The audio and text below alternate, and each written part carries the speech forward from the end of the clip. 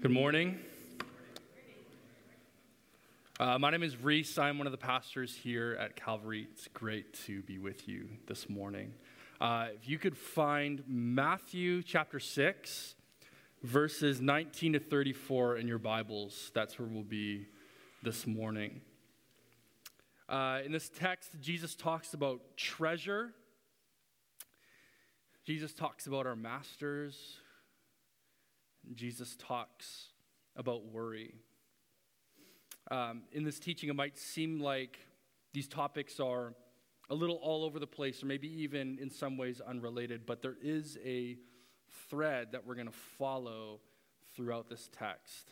And so my hope and my prayer is that we can follow that together and really land on some truth that can transform us, really mark our lives. Because we all have treasures, don't we?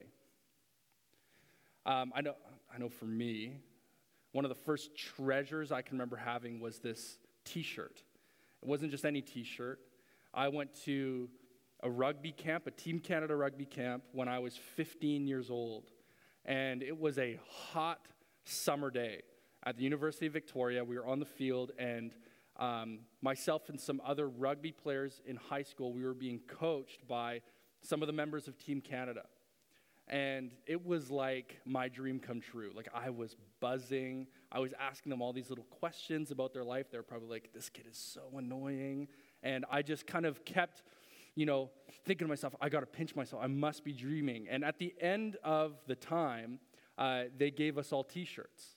It just said, Rugby Canada on it. And I brought this t-shirt home. I put it up on my wall, and I stared at it every day. I thought to myself, oh my goodness, there's that t-shirt again. It was so cool. One day, like teenage boys do sometimes, I decided to take it off the wall and to cut the sleeves off of it. And so I got the scissors from the kitchen, and I thought, this is going to look great. And I brought the shirt down, and I started taking the scissors to it. And about halfway through, 3/4 of the way through, I realized I was cutting my t-shirt in half. And so I looked at it, and I thought, this is the worst decision I've ever made in my life. And I put the t-shirt down, and I just left it there for days, just cut in half. It was like my reminder of you've made the biggest mistake, and that my treasures don't last very long. And we all have masters, don't we? I don't think it'll take long for us to figure out who our masters are when we just look at our screen time on our phone, or when we look at our credit card statement. We all have masters. It's just a matter of who is our master. And we all worry, too. Isn't worry prevalent in our time today? It's a ruthless taskmaster in so many of our lives. Controls us. Decides for us what we do with our time. It exhausts us over relationships, debt, existential crises. It's not relenting. We all worry. And so Jesus' teaching this morning, it's profoundly relevant in all of our lives. And the Sermon on the Mount, it's like his manifesto for the kingdom. He's laying out all the necessary truths that you need to know for life in his kingdom and following him. And so you can just imagine standing shoulder to shoulder with other listeners, listening to Jesus speak some of these truths for the first time. And you can hear the audible gasps. I think it's helpful for us to immerse ourselves in that kind of environment to really, truly grasp how crucial this sermon is in following Jesus. And so let's read together Matthew 6, verses 19 to 34. So starting in verse 19, reading out of the NRSV. Do not store up for yourselves treasures on earth, where moth and rust consume and where thieves break in and steal. But store up for yourselves treasures in heaven, where neither moth nor rust consumes, and where thieves do not break in and steal. For where your treasure is, there your heart will be also. Verse 22, the eye is the lamp of the body. So if your eye is healthy, your whole body will be full of light. But if your eye is unhealthy, your whole body will be full of darkness. If then the light in you is darkness, how great is the darkness? Verse 24, no one can serve two masters. For a slave will either hate the one and love the other, or be devoted to the one and despise the other. You cannot serve God and wealth.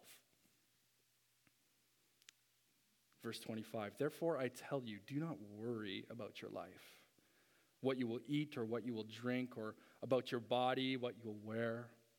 Is not life more than food and the body more than clothing? Look at the birds of the air. They neither sow nor reap nor gather into barns, and yet your heavenly Father feeds them. Are you not of more value than they? And which of you, by worrying, can add a single hour to your span of life? And why do you worry about clothing? Consider the lilies of the field, how they grow. They neither toil nor spin. And yet I tell you, even Solomon in all his glory was not clothed like one of these. But if God so clothes the grass of the field, which is alive today and tomorrow is thrown in the oven, will he not much more clothe you, you of little faith? Therefore, do not worry, saying, what will we eat? Or what will we drink? Or what will we wear? For it is the Gentiles who seek all these things, and indeed your heavenly Father knows that you need all these things. Verse 33, but seek first the kingdom of God and his righteousness, and all these things will be given to you as well. So do not worry about tomorrow, for tomorrow will bring worries of its own. Today's trouble is enough for today. This is the word of the Lord. And this is the centering big idea that I want us to keep in mind this morning. Prioritizing Christ's kingdom requires resisting the tyranny of wealth and eliminating worry from your life. Let's take time to pray before we jump in. Jesus, thank you for these words. Thank you that they are challenging to us, that they can make us feel a little bit uncomfortable, that they can expose our human nature. Above all else this morning, as we read these words and as I add some commentary, would we know that we are loved by you, like seriously loved by you, that as we sit in the pew this morning or out in the foyer or at home online, would we just take a breath and rest in that truth that Jesus, you love us. So Holy Spirit, use me, speak through me this morning. Would you be present in this room? And would you highlight things that might help us in our week to week? In your name we pray. Amen. So through verses 19 to 24, Jesus makes one thing very clear. His kingdom, it can't just be supplementary in our lives. It can't just be an add-on. His way and his causes aren't just supposed to be accessory. So following Jesus and being a citizen in the kingdom of God, it has demands on what we do and what we think, how we act, and who we serve. We need to remember that. That's what Jesus is saying. And so the first obstacle that Jesus is noticing is very common in the human condition that he wants to address is treasure. Treasure, our money, our resources. Jesus says, do not store up for yourselves treasures on earth, where moth and rust consume, where thieves break in and steal. But store up for yourselves treasures in heaven, where neither moth nor rust consumes, and where thieves do not break in and steal. For where your treasure is, there your heart will be also. And so he's speaking to this innate desire for humans to store and collect things. I don't know if you notice that in yourself, this desire to store and collect and keep things. Jesus makes it very, very clear that all of that which we store and collect and keep for ourselves, these material goods, these resources, our treasures, they're destined for destruction. They're going to fade away. And so Jesus kind of uses this language because it wasn't uncommon in his time for the affluent and the wealthy to, on their property, on their land, have a barn solely for the purpose of storing their extra stuff. They would just stack up their food, their goods, their treasures in this barn. It sounds kind of familiar. Most people during Jesus' time, they had just enough to put food on the table and to put a roof over their heads. It was a sign of huge wealth to have a barn where you could store your extra things that were just left over. So here, Jesus, he's simultaneously speaking to the wealthy, the rich, the affluent, but also the poor. To the poor, he says, you don't need to long for treasure that's going to waste away. It's going to fade. And to the rich, he says, you've likely made your investments in the wrong place. It's time to change that. And to both of them, he says, your worth is not in your acquisitions. That's what he's saying. So in these first few verses, Jesus' challenge is to invest in kingdom ventures. Invest in kingdom ventures. By doing that, you ensure that your allegiance is to Jesus and not to your treasure. Not to your wealth. Not to these material things that are going to fade. And so, what does Jesus mean when he says, store up for yourselves treasures in heaven? Store up for yourselves treasures in heaven. Here's what Jesus isn't saying. That there's some kind of reward system where if you're on your best behavior, when you get to heaven, there's going to be a pot of gold waiting for you and a bigger room than your neighbor, more food and all this stuff because you kind of did the extra thing. That's not what he's saying. There's no kind of, kingdom reward system. And I feel like so often Christians, we've twisted this passage into that kind of thing. And it's just wrong. That's not what Jesus was saying. So in order to really catch what Jesus is saying, we need to look deeper into Jesus' life. Where did he store his treasures? Where did he make his investments? And first thing we notice is that Jesus invested in his relationship with the Father. He made time. He put an effort with his relationship with the Father. And second, he invested in people. Everywhere he went, he made the absolute most out of the encounters that he had with people. He made huge investments in the life of people. Those are kingdom investments that we're meant to emulate. They don't decay, they don't waste, they don't fade away, as opposed to these other material things. My pastor growing up, his name was Mark Buchanan. He told this story that always stuck with me just because it was kind of jarring. And this was how it went, was that there was an affluent man who had recently passed away, actually in the city of Vancouver. And this man, he had so much. Like, he had all the boats, all the toys. He had a great golf score, all these things. But wasn't known as a terribly good guy.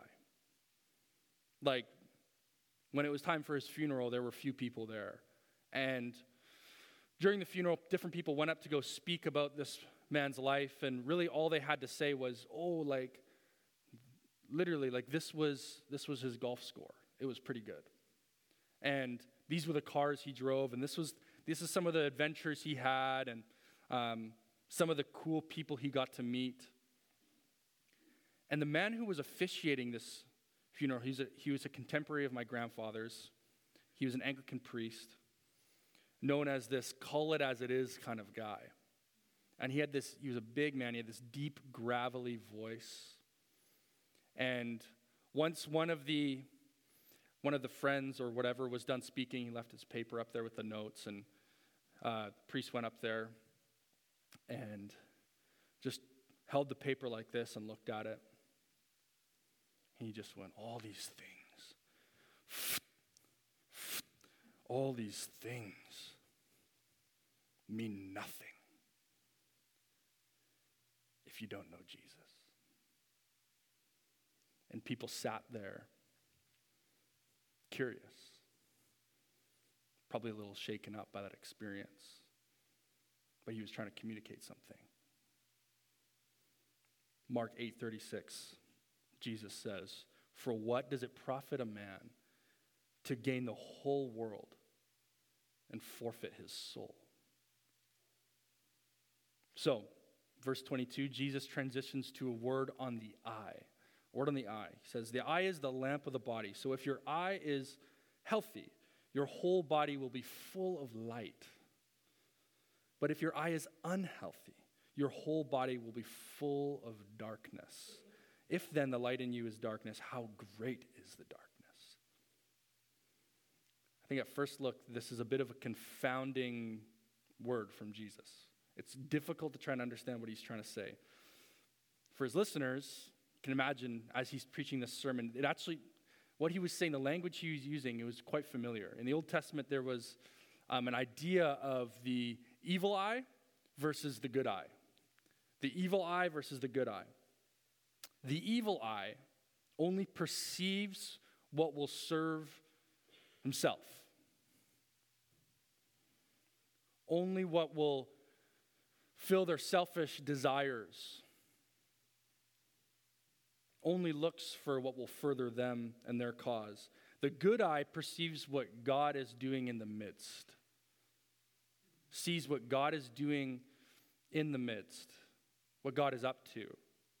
Thus filling them with light. And so Jesus reminds his listeners, he says the eye is the lamp of the body. A healthy, good eye will see what God is up to and be filled with light. An unhealthy, evil eye will be blind to what God is doing, will not perceive what God is doing in their midst, and be subject to what theologian Douglas Hare calls a twilight existence. That's a heavy word, but it's so true. That when we do not perceive what God is doing in our midst, we live in the twilight zone. It's just dark. We go through the motions, and we just don't see it. Jesus talks about that all the time. He says, whoever has eyes to see, do you see it? Do you perceive it? Do you understand it? So many people didn't, and so many people today still don't. It's the twilight existence. It's dark. So those who have allegiance to Christ and his kingdom have an eye for what he is doing and how to participate in his work. And that fills them with light. So the apostles, they got this. When they spent time with Jesus, they learned what Jesus' behavior was like, what he would do in given situations. And so when Jesus ascended and he was no longer with them, you can see in the book of Acts, the apostles, they had this eye for what Jesus was doing in their midst. And they would be walking in step with the Spirit, as Paul writes. They would see what he was up to. And I know people like this in my own life. I think of my mom. When we were at church growing up, my mom, we would sit at the back. And my mom, you could just tell she was just perceiving things. She just knew what God was up to. And after the service, she would look for people to pray for them. And she would pray with them, and you would just see breakthrough. Just really seeing what was happening. The good eye versus the evil eye. The eye that fills us with light versus the eye that leads us to twilight existence. So, verse 25. Before Jesus hits the topic of worry, he makes a key point in an effort to communicate his followers that in his kingdom, in Jesus' kingdom, he's the king. No one can serve two masters, Jesus says. For a slave will either hate the one and love the other, or be devoted to the one and despise the other. You cannot serve God and wealth. Notice that Jesus doesn't say, if you have a master, then this is applicable to you. Jesus makes it very, very clear that everybody has a master. One of the devil's biggest strategies in deceiving us is to get you to believe that you are the master of your own life. Because that's when he imposes his will. You have a master. It's up to you to decide who that master will be. But you can't have two of them. So in this case, Jesus is making the point about wealth. He says, you cannot serve God and serve wealth at the same time. You can't be ruled by God, follow Jesus, but also endlessly chase wealth. It doesn't work that way. The word in Aramaic, which is actually the language that Jesus spoke. There was this funny, awkward moment one time where the president of Israel was in a meeting with the Pope, and I think just kind of to get some common ground, the president was like, oh, and Jesus spoke Hebrew, and the Pope goes, whoa. It says Aramaic. And so Aramaic, this is the language that Jesus spoke and the people around him spoke. And he uses this word for wealth or money. The word is mammon. Mammon. He uses this word as this material resource, but he also uses this to describe some sort of animated idol that people subject themselves to. They pursue for personal gain. They worship to elevate themselves. Mammon. Jesus says you cannot serve God and mammon. And so, just as it is in our world today, wealth was deified in Jesus' time. It was made a god. There is such a feverish desire for wealth today. It is insane. If you are on social media, it feels like sometimes every third or fourth video is some sort of, get rich quick scheme that's meant to stoke this fire deep within human beings to get rich. It's so wrong, and so many people are falling into this pursuit of mammon. But I want to make something very clear. It's not a sin to make a lot of money. It is a sin to be ruled by your money. The desire, it can master us. It can dictate our lives in every single way. We tell ourselves, this is what Douglas Harris says again, that we have chosen to serve Christ and his kingdom, but in our daily life it is mammon, that ancient idol, that sets our priorities and determines our choices. Jesus does not share a throne with mammon. He will not. Paul says to Timothy in 1 Timothy, love of money, love of mammon, it's the root of all kinds of evil. For some of us in the room, we have let our bank accounts have the first say over the Father. And if you feel like that's you, if you feel that conviction this morning, it really is not too late to enthrone Jesus in your life, to make Jesus the Lord of your life. It is not too late. And so even this morning, there's opportunity for you to really come to Jesus and to say, Jesus, I'm sorry. I've deified wealth in my life. I want to make you master. I want your thoughts to be my thoughts. I want your desires to be my desires. I want to make you master in my life. So, verse 25. Are you with me, church? Therefore, I tell you, do not worry about your life, what you will eat or what you will drink, or about your body, what you will wear. Is not life more than food and the body more than clothing? Look at the birds of the air. They neither sow nor reap nor gather into barns, and yet your heavenly Father feeds them. Are you not of more value than they? And which of you, by worrying, can add a single hour to your span of life? And why do you worry about clothing?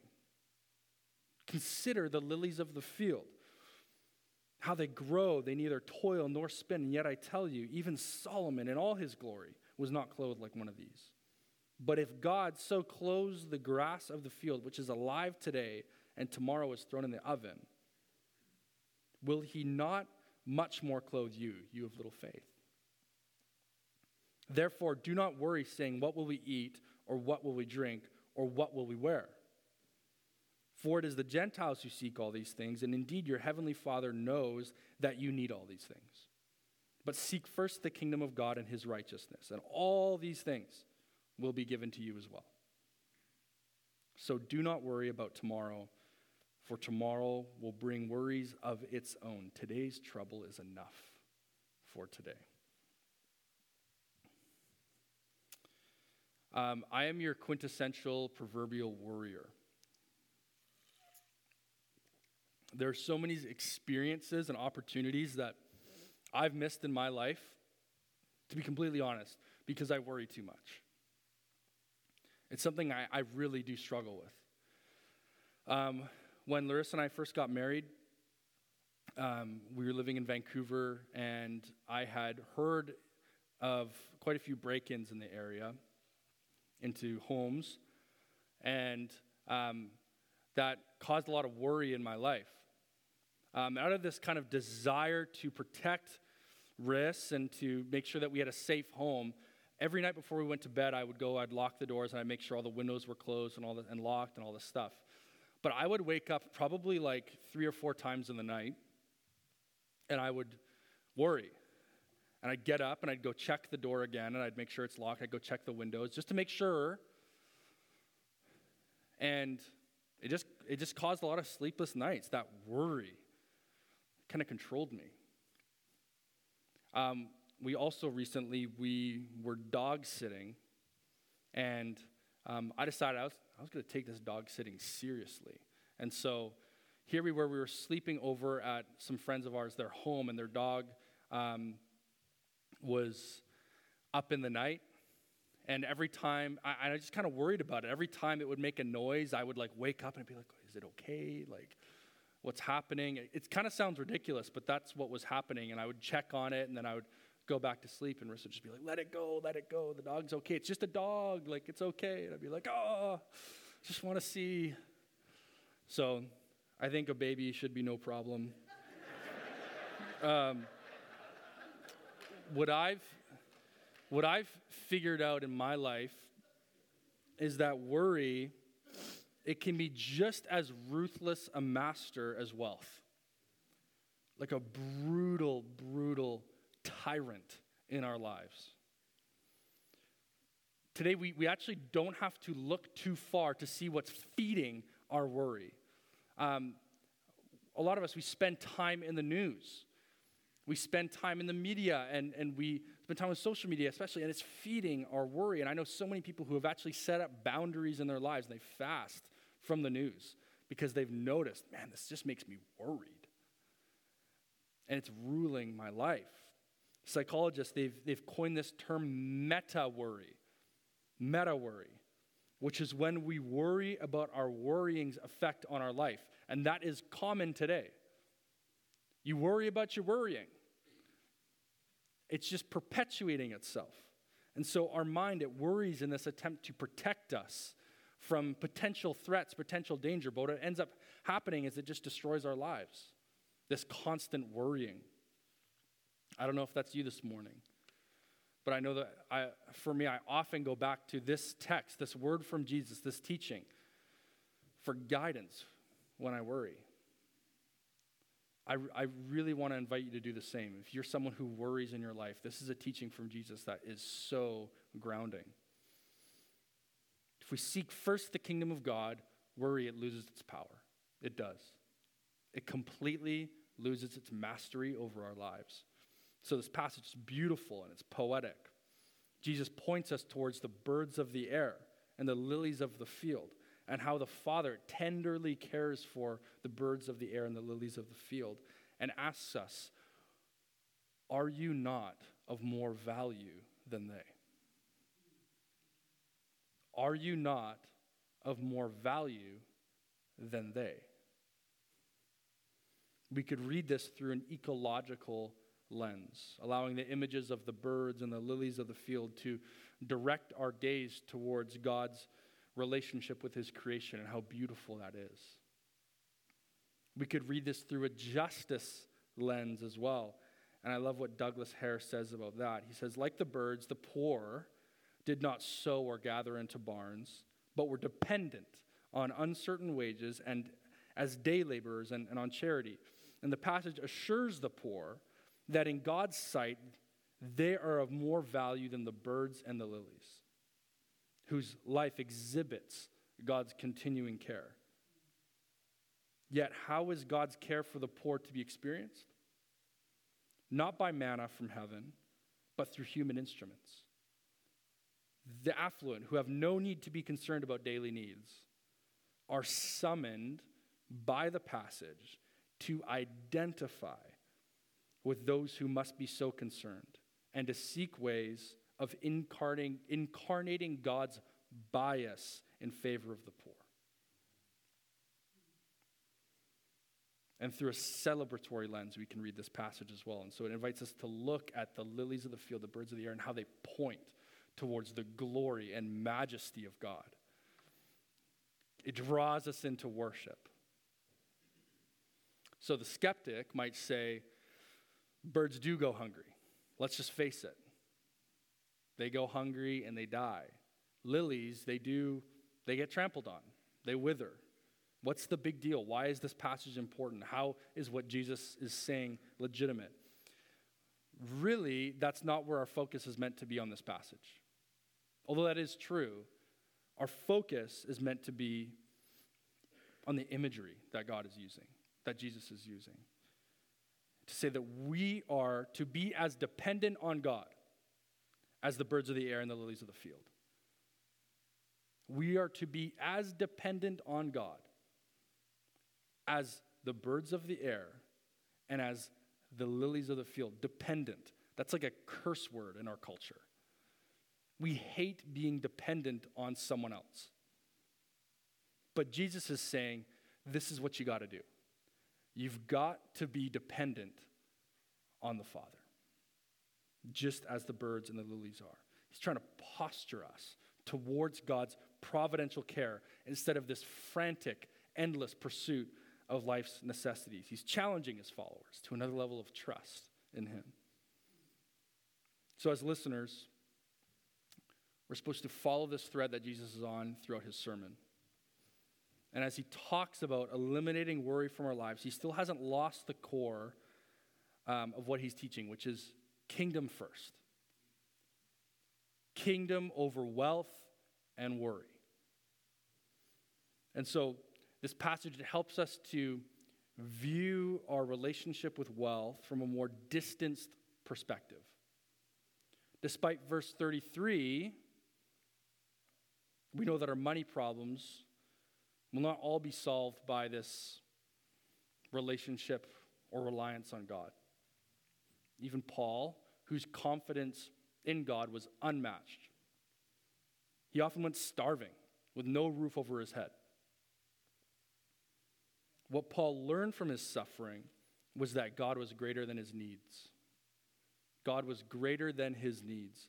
And by seeking first his kingdom and his righteousness, we do not adopt this otherworldly view of wealth, but we assess wealth's usefulness in relation to other more serious matters,